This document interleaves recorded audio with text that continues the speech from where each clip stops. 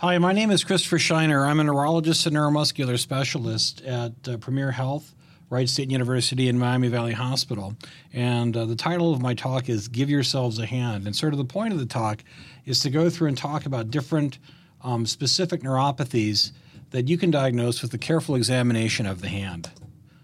This is sort of a slide-based presentation, but if you don't have the slides in front of you, I'll do the best that I can to describe it. So if you were to just go ahead and take a look at your hand, just palm side up, just keep in mind that the median nerve innervates the tips of the thumb, the index finger, the middle finger, the lateral half of the ring finger, while the ulnar nerve innervates the fifth digit and the median half of the ring finger.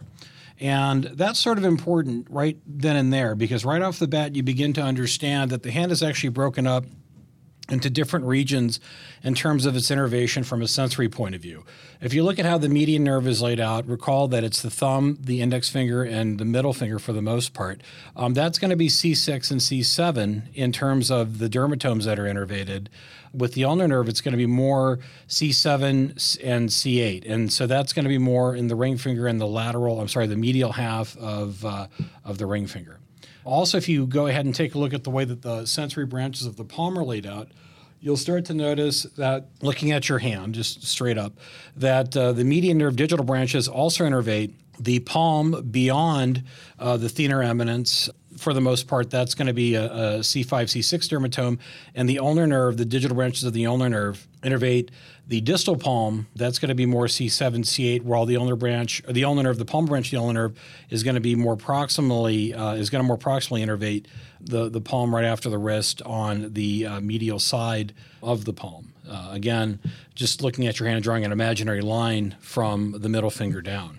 So how do you examine doing an examination of the hand? Well, I think the important thing to remember is that you really only have to look at three nerves when you want to do a motor exam, at least, of the hand. So the median nerve is probably one of the more tricky ones to test, because a lot of times when you're trying to look at the median nerve, you're trying to determine whether or not somebody has a carpal tunnel-related illness or not. And so I have a few tips for that. So if you take your hand and sort of place it in front of you, palm side up, and then you take the thumb and bring it straight up in the air, almost as if you're raising a flagpole over a parade ground, the muscle that you've activated is the abductor pollicis brevis. It's a C8T1 innervated muscle. And this muscle is innervated by the median nerve after it crosses through the carpal tunnel. So the idea is that if you push your thumb straight up in the air so that it's almost pointing at the ceiling, and then you try to bend it back down towards your fingers, if you have a strong abductor pollicis brevis, you will not be able to do so. And that would imply that there's at least no motor involvement at the carpal tunnel. But let's say the carpal tunnel is involved and you do find some weakness there. So basically, the median nerve proper innervates the flexor digitorum superficialis, the abductor pollicis brevis, and the opponens pollicis. The anterior interosseous nerve innervates the flexor digitorum profundus 1 and 2 and the flexor pollicis longus. So you can look, if you were basically going to demonstrate the strength of the median nerve, the way that you would do that is by just flexing your fingers at the base of the hand. That's the flexor digitorum superficialis, the abductor pollicis brevis, which sticks your thumb straight up in the air, pointing it at the ceiling with your palm flat, and the opponens pollicis, which brings your thumb across your palm. Those are three muscles that test the median nerve proper. The anterior interosseous branch of the median nerve can sometimes be involved in pathology of its own, usually through trauma. And the way that you can demonstrate trauma to that nerve is actually to look for weakness in the flexor digitorum profundus in the index and the middle finger. Remember, that's flexing the index and middle finger distally, and also the flexor pollicis longus. So in other words, remember the flexor pollicis longus is the nerve that bends the thumb, or the muscle that bends the thumb. So just imagine, if you will, if you want to see if somebody's anterior interosseous nerve is okay, you sort of make the OK sign, where you touch the tip of your index finger to the tip of your thumb, making a circle, and then extending out the remaining 3 fingers. That's your OK sign.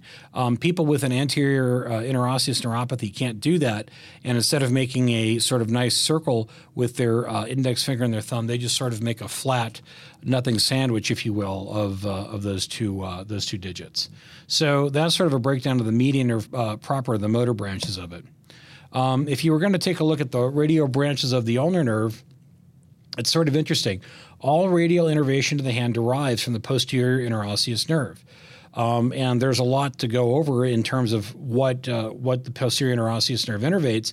But really the key is that it basically hits most of the extensors in the fingers, basically. That's really what it does. And it also hits a lot of other muscles in your forearm as well. For example, it hits the supinator, the extensor carpi ulnaris, the extensor digitorum, the extensor digiti minimi, the abductor pollicis longus, the extensor pollicis longus, the extensor pollicis brevis, and the extensor indicis. It's a lot to go through, but just know that I guess the take-home message here is that you test the radial nerve and the posterior interosseous branch of the radial nerve basically by having the patient extend their hand, their wrist, and their forearm. And that's basically how you test the radial nerve. The ulnar nerve branches to the hand are interesting. It travels the length of the humerus and then behind the elbow in the ulna before it sends branches to the flexor carpi ulnaris, which is the first branch that comes off the ulnar nerve, and then to the flexor digitorum profundus, digits, I guess I should say to the fifth and the ring finger. And then distally, the ulnar nerve sends off 4 branches. It sends off a deep terminal branch, and that's the only motor branch that innervates the hypothenar eminence. Then it also sends off the superficial terminal, the dorsal cutaneous, and the palmar cutaneous sensory branches. So the distal ulnar nerve, 1 motor branch, 3 sensory branches. When you want to talk about focal neuropathies that involve the hand, we almost always take a look first at the median nerve, probably because that's the nerve that has the most pathology associated with it, at least in terms of carpal tunnel. Whenever you want to take a look and find out where along the median nerve the pathology lies, you really just want to start proximally and then end up distally. So you want to look at places that the median nerve can be injured. And from proximal to distal, they are the axilla or the upper arm, the elbow, the forearm, and the wrist. So when you talk about a median neuropathy in the axilla or in the upper arm, the cause of that is typically fracture or trauma to the bone or dislocation. Compression can also injure the median nerve. So if you use crutches, or if there's a bleed there, wear a tourniquet, or you have a compartment syndrome in the upper arm, that's something that can also cause a median nerve along with probably some other nerve damage as well, but at least more proximally than distally. And the way that you can tell a median neuropathy that's more proximal than distal is you start at the elbow and then you work your way down. So one of the muscles the median nerve innervates is the pronator teres, which is the the muscle that basically pronates your arm. So one of the things that you could have your patient do is on the affected side, ask your patient to supinate the hand and then try to pronate it against resistance. In other words, try to twist their arm against yours. And if they have median nerve damage that's more proximal, typically they'll have some weakness at the pronator teres, and they won't be able to give you as much resistance as they can on the contralateral hand.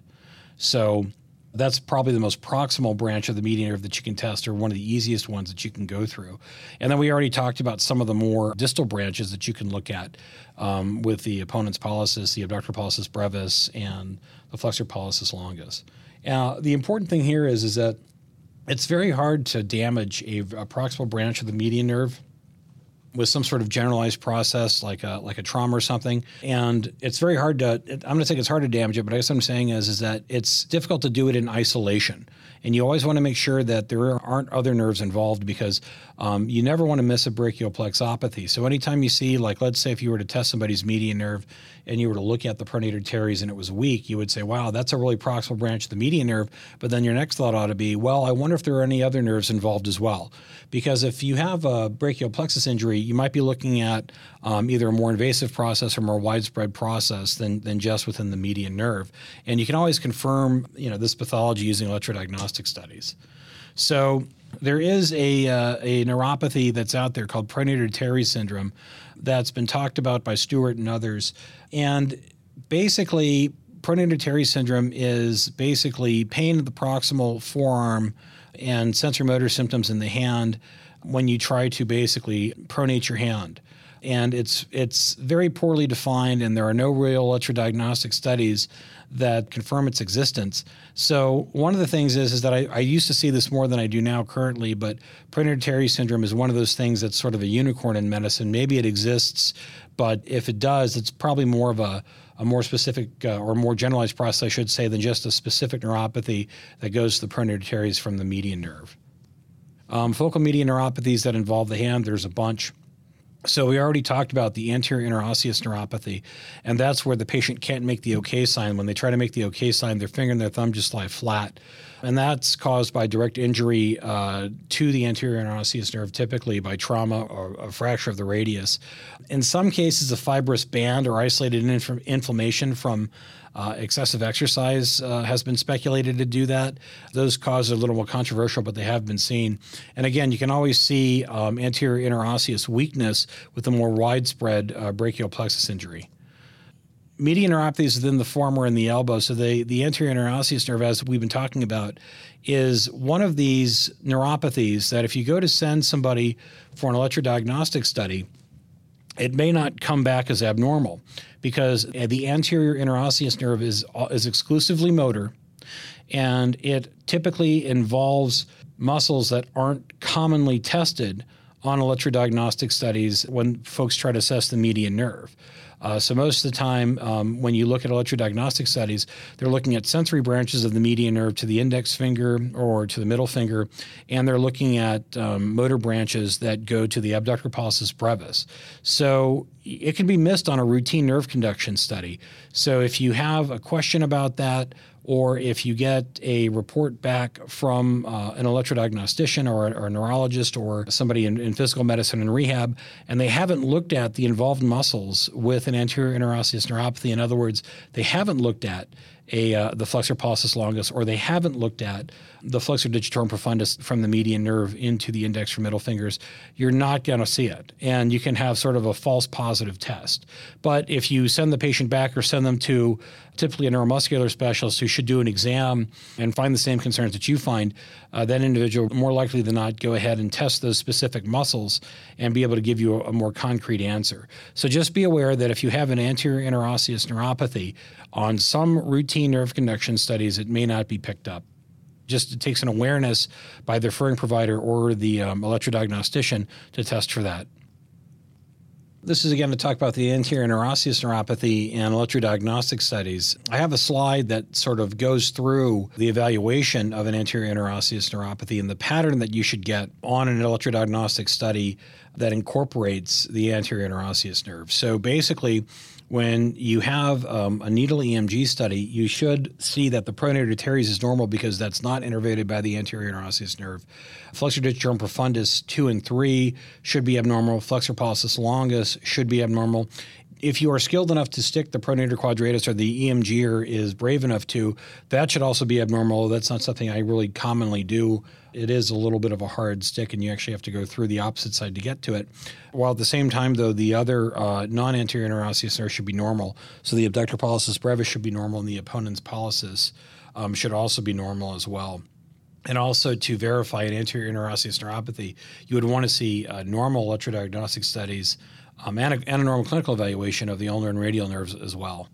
So focal neuropathies that involve the hand, probably the most famous is carpal tunnel syndrome. So in a way, we've saved sort of best for last. It's caused by either reduced space in the carpal tunnel, causing pressure on the median nerve, or increased susceptibility to pressure of the median nerve. It is the most common focal peripheral neuropathy. It has about a 2 to 3% prevalence with 6 to 9 million people in the United States, meaning that about 17 to 25,000 people in Dayton have carpal tunnel syndrome. It occurs in younger women at around the age of 40, 3 times more than men, but it tends to equalize as both genders get a little bit older. So by the time everyone hits about 70 years old, it's of equal proportion in men and in women, which is sort of interesting. So focal neuropathies in general are tricky to diagnose, but a median neuropathy at the wrist or carpal tunnel can also be indicative of a lot of other different things. Like, for example, reduced space in the carpal tunnel can be caused by rheumatoid arthritis, osteophytes, ganglion cysts, a gout, a fatty tumor called a lipoma, a vascular abnormality, or it could just be congenitally small. You just have parents that have a very small reduced space in the carpal tunnel. You can have increased susceptibility to a median neuropathy at the wrist if you're diabetic, although that remains a little bit controversial. There's a relatively rare genetic disease called hereditary neuropathy with liability to pressure palsies that can present with carpal tunnel, but then you should also get a history of it presenting with funny nerve palsies in other parts of the body as well, along with carpal tunnel. There are some interesting associated conditions that can occur with carpal tunnel. It occurs more commonly in pregnant women, in people with thyroid hormone abnormalities, people with acromegaly. It's common in amyloidosis and in patients that have renal failure or dialysis. And of course, depending on your job, they can also be work-related. So somebody that has a lot of repetitive movement in their fingers or their wrists are more likely to get carpal tunnel than someone who does not. So the symptoms of carpal tunnel, basically, the dominant hand is usually symptomatic first, but it's bilateral by the time most patients will present to you. And one of the more common symptoms of carpal tunnel is a nocturnal paresthesia. That's a complaint where the patient will say, I wake up in the middle of the night and my hands just hurt, my wrist hurts, my hands feel like they're tingling and burning, and then I shake them out, and after about 5 minutes it all goes away and I go back to sleep, but then it happens again. That's sort of one of the more common signs of carpal tunnel as your patient sort of evolves symptomatically. And then this will progress to a daytime paresthesia, meaning that the patients will start to notice the same nocturnal dysesthesias, but maybe at a slightly different or a slightly lesser capacity or severity during the daytime. And they'll notice them with specific activities like driving, using tools, knitting, or even holding a book or a newspaper for a long time can provoke it. And then this will progress to hand weakness. So typically, your patients will complain of nocturnal dysesthesias, daytime paresthesias and dysesthesias, and then finally say, now I can't, I have a hard time buttoning my shirt, or I have a hard time opening up pickle bottles or whatnot, or I tend to drop things. And so that's sort of how carpal tunnel tends to evolve in the hand. But one of the keys is that you don't need to have all of these signs to come up with a diagnosis of carpal tunnel. If a patient tells you that they have paresthesias in their hands, numbness or tingling in their hands, and they tend to shake it out, and that happens frequently enough that it bothers them, I think it's reasonable, and American Association of Neuromuscular and Electrodiagnostic Medicine thinks this too, that it's reasonable to assume that they might have either a mild carpal tunnel or at least the beginning symptoms of it, and should probably be tested. So the clinical evaluation of carpal tunnel, it's classic, but it isn't. So again, you always expect to have numbness over the thumb, the index finger, the middle finger, and half of the ring finger. But this is variable because it depends on, basically how much of the nerve is affected and how badly it's compressed. So it can vary between person to person. But depending on how thorough you are with your evaluation and depending on how severe it is, you still can have a normal evaluation with carpal tunnel in terms of the sensory modalities and up to half the patients that you'll see. And again, this, if you go to my slide that shows the sensory fascicles of the median nerve in the hand, you can see this. There's just a lot of different ways that the different sensory fascicles in the median nerve can be compressed. So, maybe you'll get the entire distribution of the median nerve, maybe you'll only get it partially, and maybe you'll only get, in one patient, it'll just be the tips of a few fingers, and maybe in the next patient, it'll be, the entire kit and caboodle of the median sensory distribution. So really, it's one of these situations where if you have sensory symptoms in the median distribution of the hand in any variety, I would tend to suspect that carpal tunnel could be doing this. Motor evaluation for carpal tunnel really just involves looking at the abductor pollicis brevis. The thing there is that it's going to be normal until the case is severe, because by the time you start to lose motor neurons or motor nerves to the abductor pollicis brevis, your hand must be getting pretty far gone. Is there a gold standard? What is the best test to look for carpal tunnel in a patient? And the hard part for most clinicians is to understand that there is no gold standard. The best thing that you could really say that is the gold standard test to see if somebody has carpal tunnel is in fact the clinical evaluation. Electrodiagnostic studies, they're pretty good. I mean, they pick it up 85-90% of the time, but they're not perfect. And some people come up to me and say, well, Dr. Scheiner, I have a patient who has a positive Tinel's test or a positive Phelan sign or whatnot. Doesn't that tell me that they have carpal tunnel? And the answer is no. And that provocative clinical evaluations for carpal tunnel syndrome are really not very informative when they're really put to the test. They're about as good as a coin toss. So you're always better off getting electrodiagnostic studies in patients that you suspect have carpal tunnel, rather than doing some sort of provocative test and arriving at a conclusion for that, because those tests are unreliable.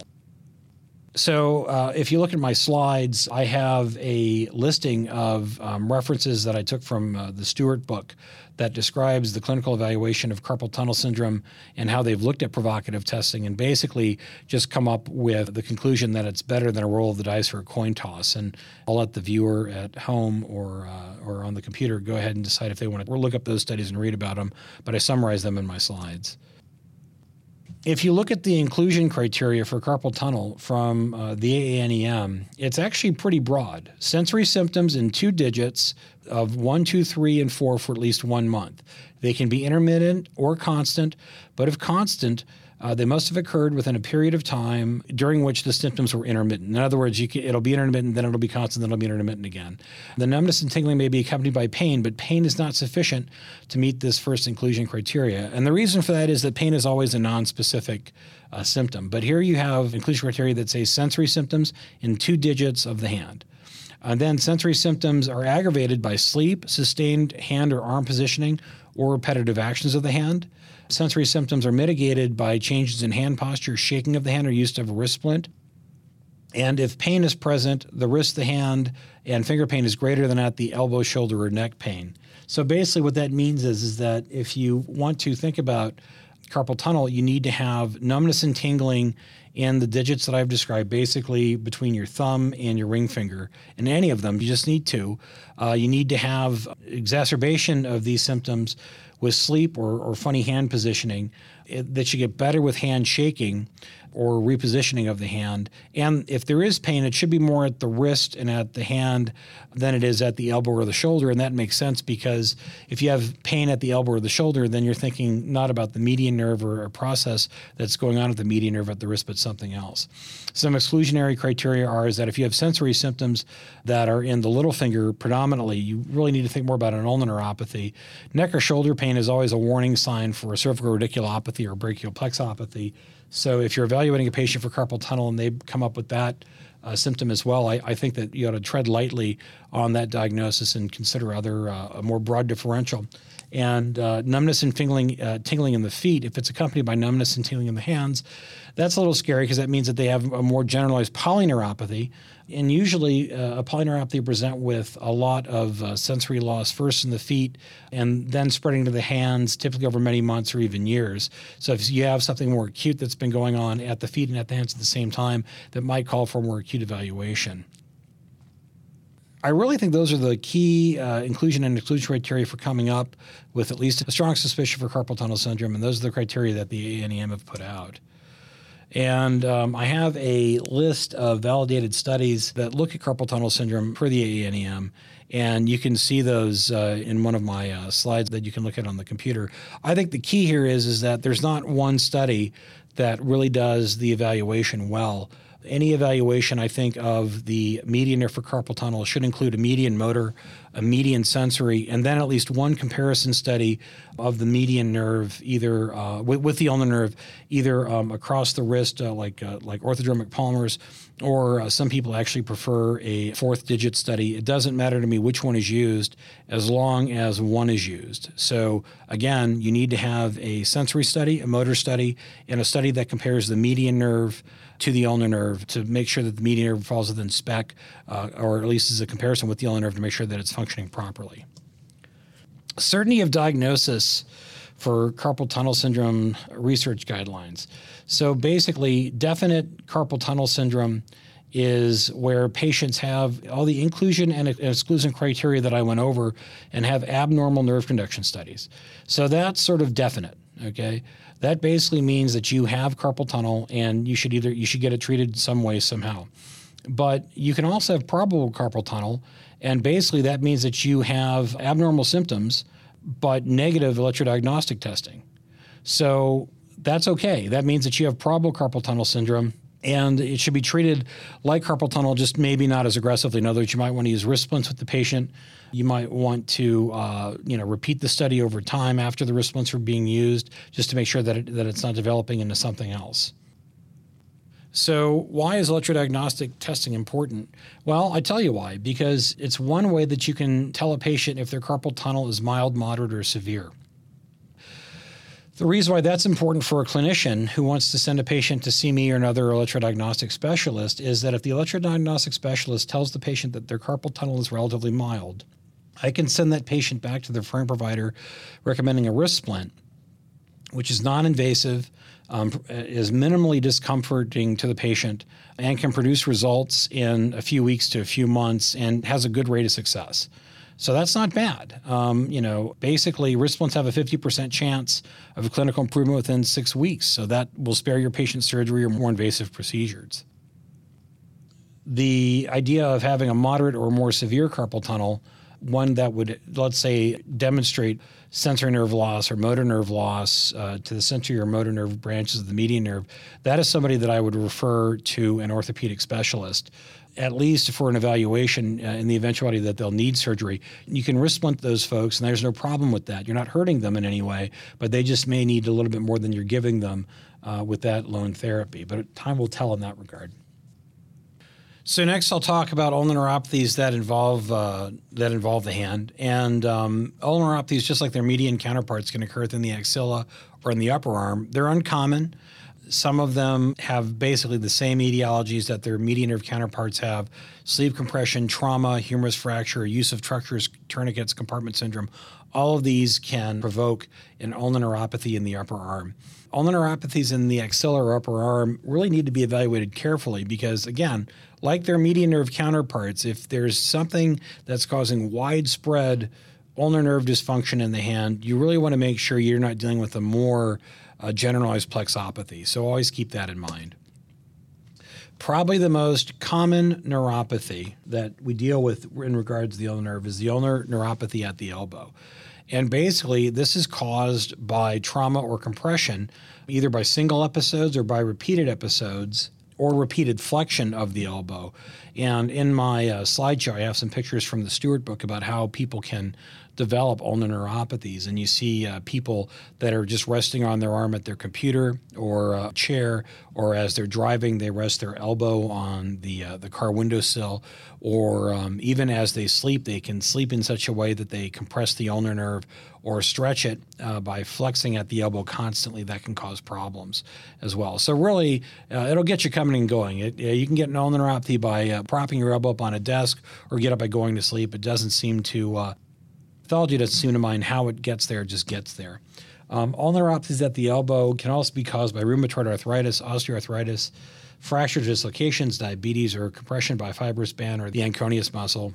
And surgical positioning, unfortunately, can also do this to folks. If they're going in for a long surgery and it just turns out they need to have their arm in a certain place and their elbow gets compressed for just a period of time, they can walk out of the or get rolled out of the OR, sometimes with an ulnar neuropathy at the elbow. An ulnar neuropathy at the elbow is not the same thing as cubital tunnel syndrome.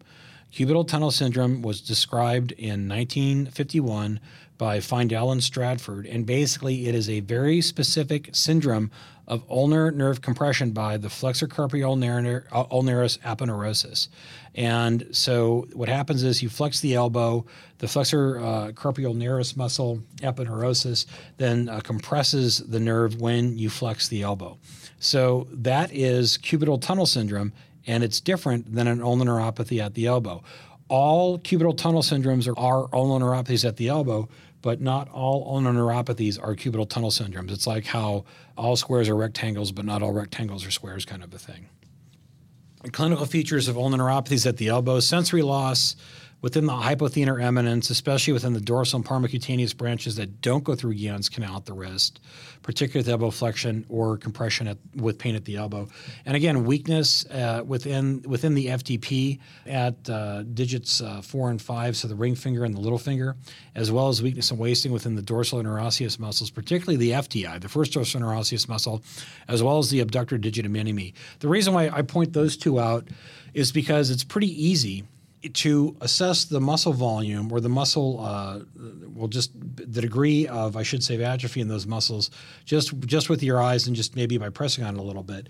If you ask the patient to bring their thumb into their hand, or if they hold their hand flat with the back of their head pointing up, and they bring their thumb hard, sort of adducting it into the hand, the first dorsal interosseous is the big muscle that sort of straddles the base of the thumb and the straddles the sort of between the base of the thumb and just below the index finger, and you can see that pop up pretty easily.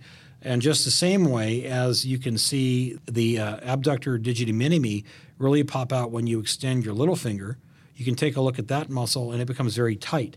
So that's a muscle that can be easily evaluated and compared with those on the other side.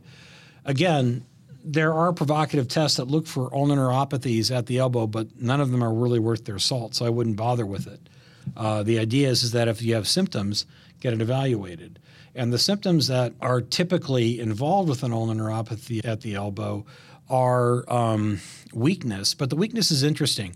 Even though the neuropathy itself is at the elbow, classically, it is the more distal muscles that are affected more so than the proximal muscles. So an ulnar neuropathy at the elbow will almost always produce weakness within the first dorsal interosseous muscle or the abductor digiti minimi. And a lot of the other muscles, it doesn't affect hardly ever, if at all, but it can. You can get involvement of the flexor carpi ulnaris and the flexor digitor profundus ulnaris as well. Those happen less than half the time, whereas the abductor digiti minimi and the first dorsal interosseous muscle, those will happen predominantly from a motor point of view in an ulnar neuropathy.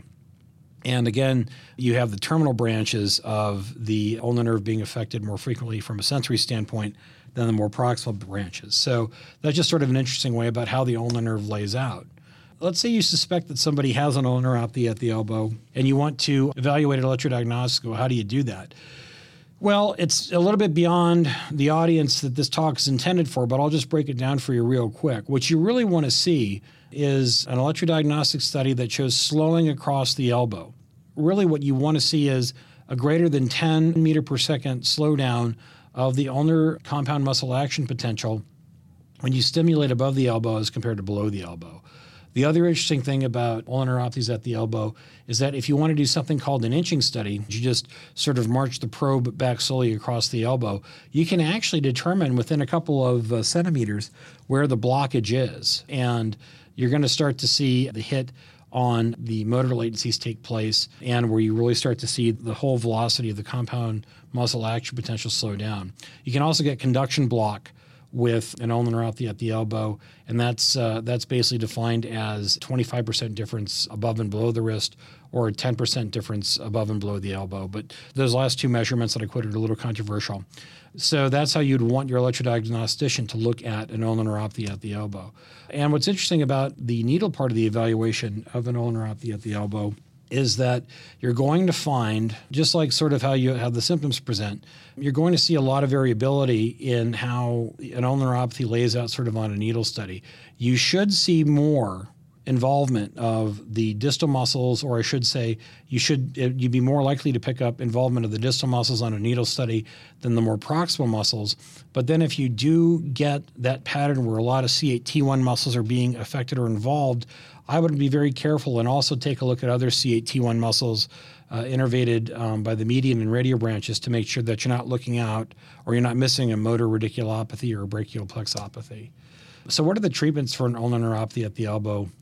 Well, you can send folks with an ulnar neuropathy at the elbow to see a surgeon, and they can go for ulnar nerve repositioning surgery.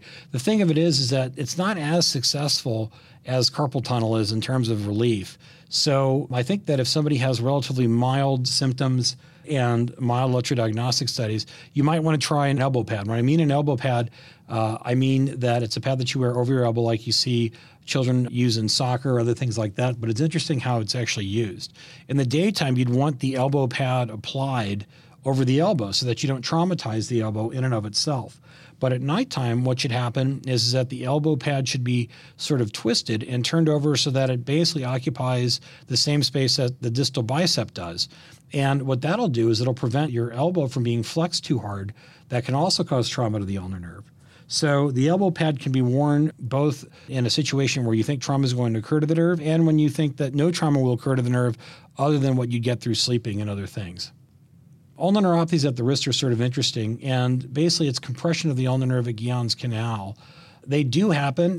They're unusual, but basically what you're looking for with ulnar neuropathies at the wrist is you would basically want to see abnormalities in the deep terminal branch of the ulnar nerve, because that is the nerve that supplies the motor branches exclusively. And then you would expect it to have predominantly superficial terminal branch involvement from a sensory point of view. So what do I mean by that? So if you have an ulnar neuropathy at the elbow, you would expect the entire ulnar half of the hand to be involved from a sensory point of view, or at least that's what you would expect. An ulnar nerve at the wrist, what you would expect to see is a sensory involvement would be a little more restricted to the digits than to the rest of the palm. In fact, you shouldn't get any palmar involvement, and you should get exclusively hand involvement.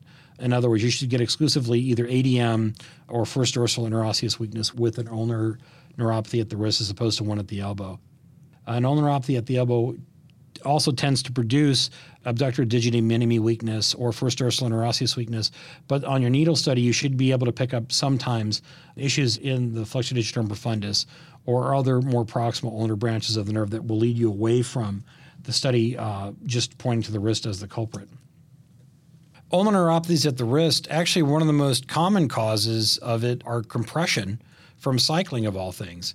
And what's interesting is that you can get both a carpal tunnel syndrome and an ulnar neuropathy at the wrist from cycling. It just depends, believe it or not, on your handlebars. If you have T-type handlebars that sort of go perpendicular to the frame of the bike, you tend to put pressure more on the palm of your hand and irritate the median nerve more so than the ulnar nerve. However, if you have the sorts of handlebars that are sort of curly-Q and come down from the bike, what will happen is the handlebars eventually run parallel to the bike and you're sort of stooped over putting a lot of pressure on the medial parts of your hand. Then what you're going to get a lot more of is ulnar neuropathies at the wrist. And there was actually a study done in 2003 by a fellow by the name of Patterson that found that a quarter of long-distance cyclists had diminished fifth-digit nerve sensation and some intrinsic hand muscle weakness after these events. So it's sort of interesting in that regard. Ulnar neuropathies at the wrist that distinguish it from an ulnar neuropathy at the elbow, we've already sort of talked about. I'm just sort of going through my slides as well. You should see a lot more muscle wasting in the hand than you do in other places, but be careful with ulnar wasting or muscle wasting in the hand because that can also be a sign of a more widespread plexopathy or even a red flag for Lou Gehrig's disease in some cases. So if you see very severe wasting away of the hand, your first thought shouldn't be an ulnar neuropathy. Your first thought should be this guy has a very serious problem, needs to see a neurologist. And again, the treatment for focal neuropathies involving the hand at the ulnar nerve is you can actually buy handlebars or handle grips that can increase the surface area of the grip itself to prevent the pressure from being approximated right over that ulnar nerve or median nerve distribution.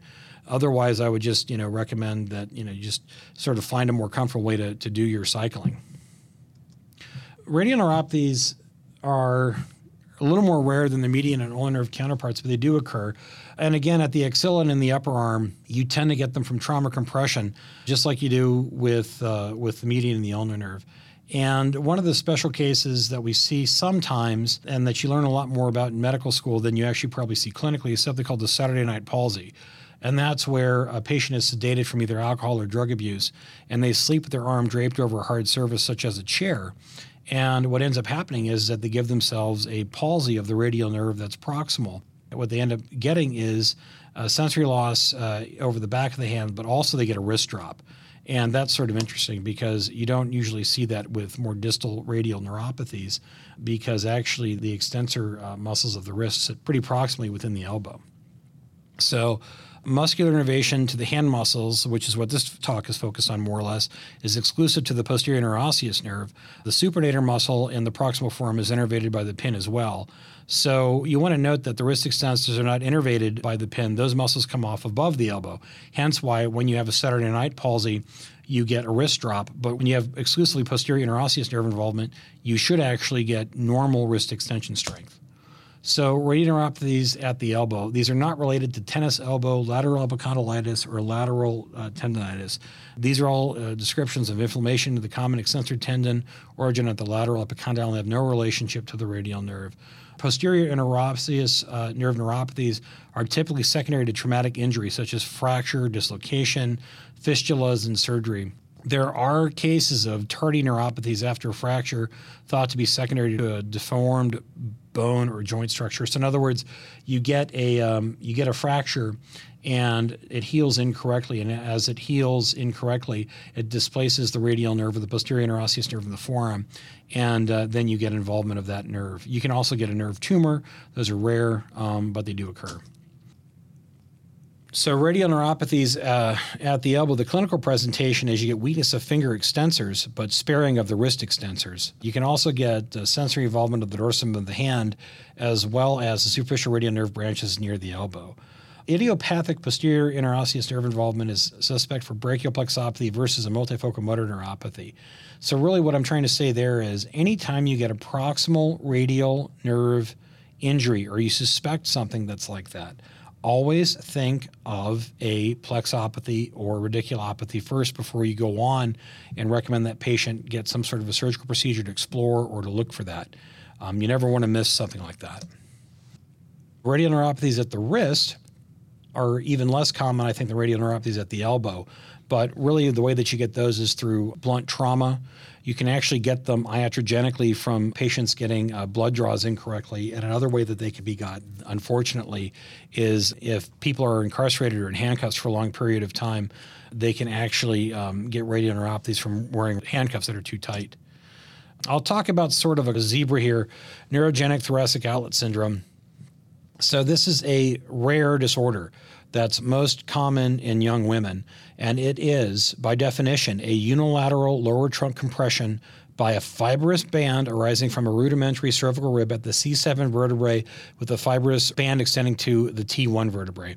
It's characterized by weakness of the median and ulnar muscles of the C8 T1 myotome, and it spares C5-6 sensory loss. What does that mean? You can't have neurogenic thoracic outlet syndrome unless you have almost complete and total hand weakness, but sensory loss only within the medial aspect of the hand and the forearm. That is the clinical picture of neurogenic thoracic outlet syndrome. If you do not have that pattern, that is to say, weakness of the median and ulnar nerves, C8-T1, with relative sparing of what we consider to be the median sensory dermatome, you do not have thoracic outlet syndrome, at least clinically. So to summarize, localize your lesion based on a proximal distal location of symptoms and clinical findings. Provocative testing such as Phelan's and Tinel's tests are not validated means of establishing the diagnosis of any focal neuropathy. Electrodiagnostic testing can help localize a lesion and establish a diagnosis, but negative testing does not rule out the diagnosis. A referral for surgery should be made after electrodiagnostic testing has localized a clinically moderate or severe process that has failed conservative therapy. Thank you very much.